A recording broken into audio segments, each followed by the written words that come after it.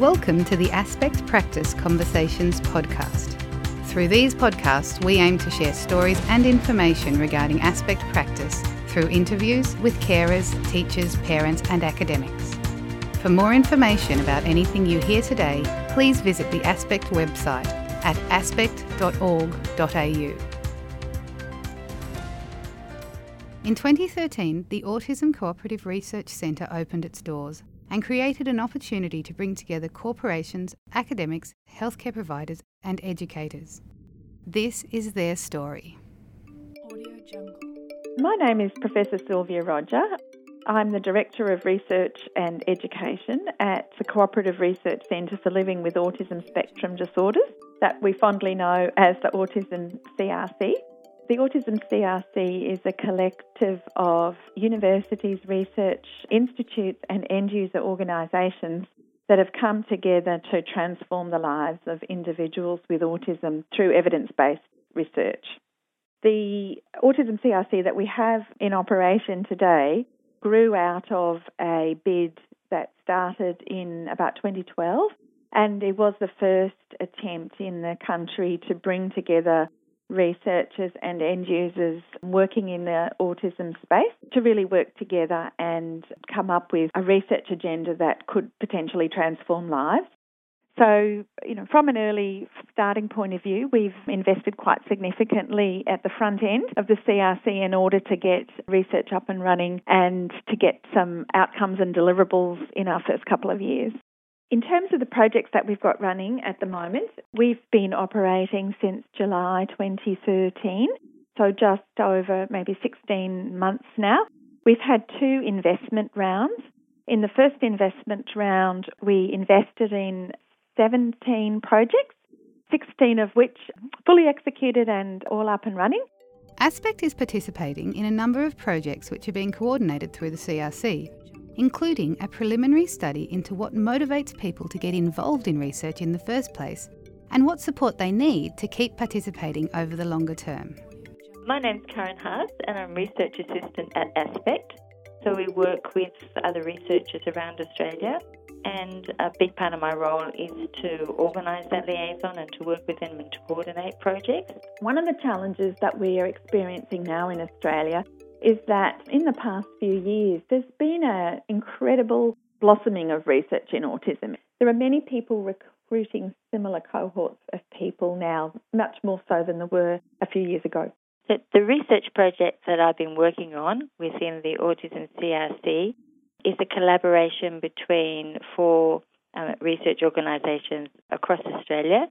And what the CRC wanted to do was, before any long or big project started, they realised that one of the difficulties in research with people with autism is to get them involved.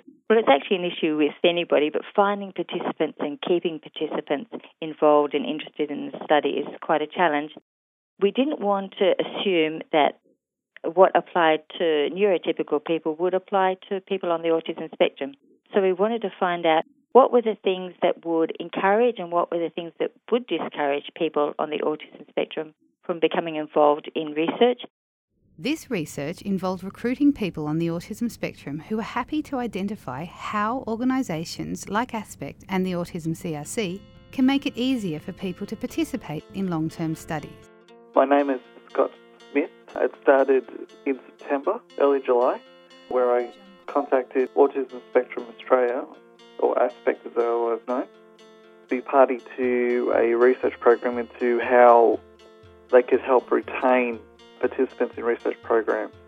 I was first diagnosed as having Asperger's syndrome in 2008, and curiosity obviously built from there on, and I wanted to know more about this condition I was diagnosed with and wanted to try and find other adults around my own age that have the condition and what their outlook is. The research program that I'm involved in was only a one-night episode, but it did lead to me obtaining employment in this advisory role with Aspect. It was basically a discussion between fellow Aspergerans and high-functioning autistic people on ways that they could retain, or firstly provoke interest and also retain people with autism in research programs into behaviour and stuff like that. Because many of these research programs go for years, not so much months, more like years. Kaaren Haas says the results have been significant. What motivates people to become involved in autism research was one of the most fascinating things that we found in our recent research study on what encourages and discourages people from being involved in research.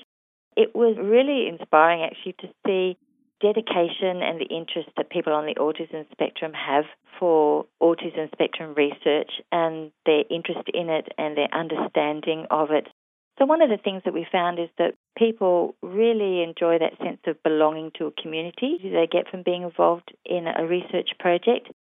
They also love to be able to share information about treatments or things that they've found work and what doesn't work, and that people also like to be able to have access to researchers so that we can give them help and advice about the latest research findings. The findings were very positive, and I found that they have a higher chance of retaining people if there is some kind of benefit towards paying the cost to actually get to the research program, because transport for many of us is quite expensive. Quite a few of us do have jobs. Many of us are on the disability support pension provided by the government. So any help that we can get to participate in these programs goes a long way.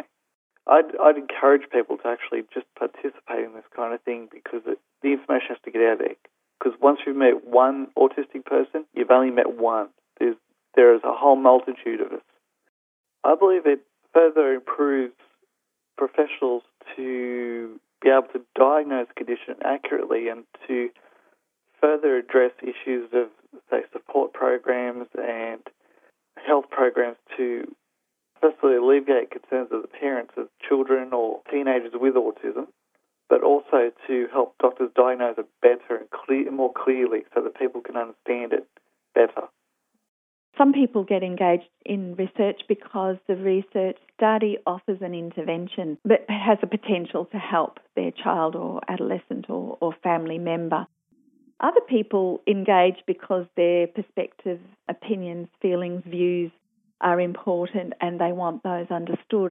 So I think that intrinsic reward of changing things, having a say, being part of something bigger is often very rewarding for people. And then for some people, there are sort of extrinsic benefits as well.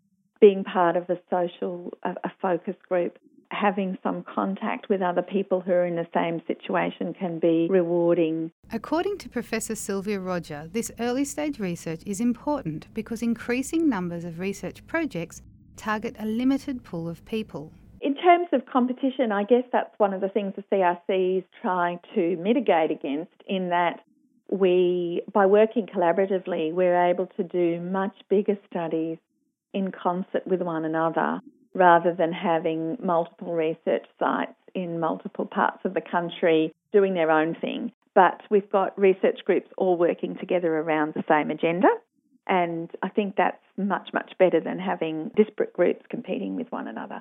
So one of the prime benefits of the approach of the CRC is that it's a very much collaborative approach, and that means that we can bring people together on projects that have many different perspectives and skills and experience. So, for example, in the project that we've just finished that's been looking at the things that encourage and discourage people from participating in research, we were able to bring together psychologists, educational specialists, information researchers, occupational therapists, social workers, and all these people have many different perspectives on what it is to be living on the autism spectrum. Ultimately, Haas, Rodgers and other researchers involved with the CRC are deeply focused on the goal of improving the lives of people on the autism spectrum. It's really about us listening, because they know people on the autism spectrum have such a wealth of information to be able to share. And it's a matter of how can we find the best ways to listen and to find that information and then translate that into real practical programs. In terms of success for the CRC, we will have been successful if we are able to transform the lives of individuals with autism through the research foci that we have.